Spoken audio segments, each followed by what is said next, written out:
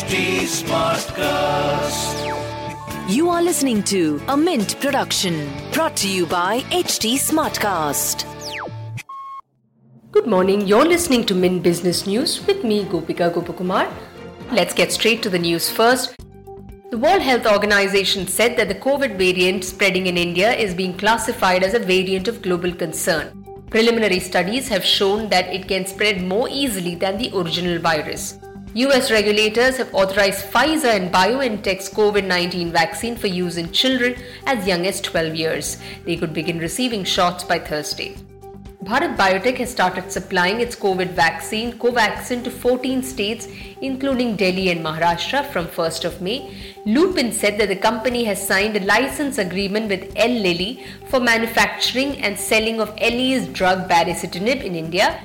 Lilly has received permission from the regulator for restricted emergency use of baricitinib along with remdesivir to treat COVID patients.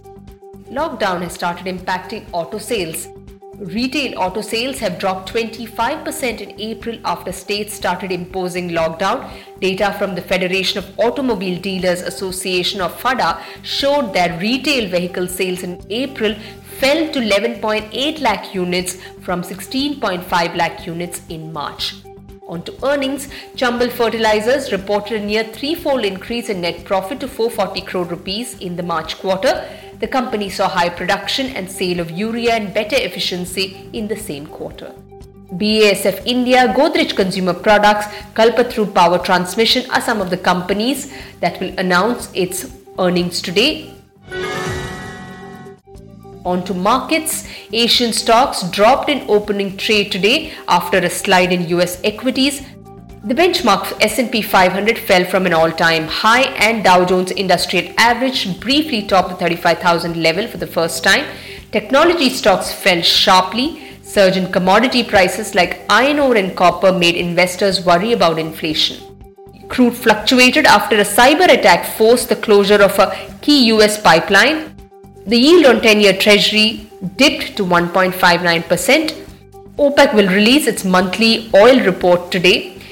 Indian stocks rose on Monday. Investors overlooked the rising number of virus cases to focus on positive global cues. Punjab National Bank has launched a QIP to raise 1,800 crore rupees from institutional investors. This is the second time the state-owned bank has hit the market to raise funds from institutional investors in the last 6 months.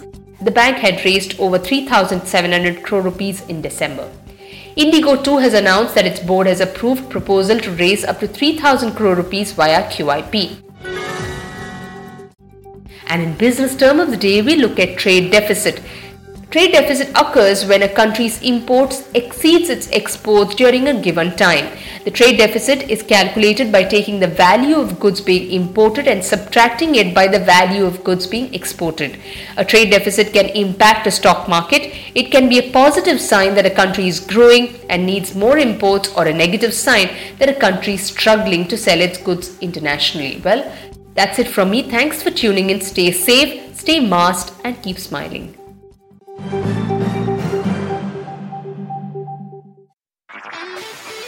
This was a Mint production brought to you by HT Smartcast. HT Smartcast.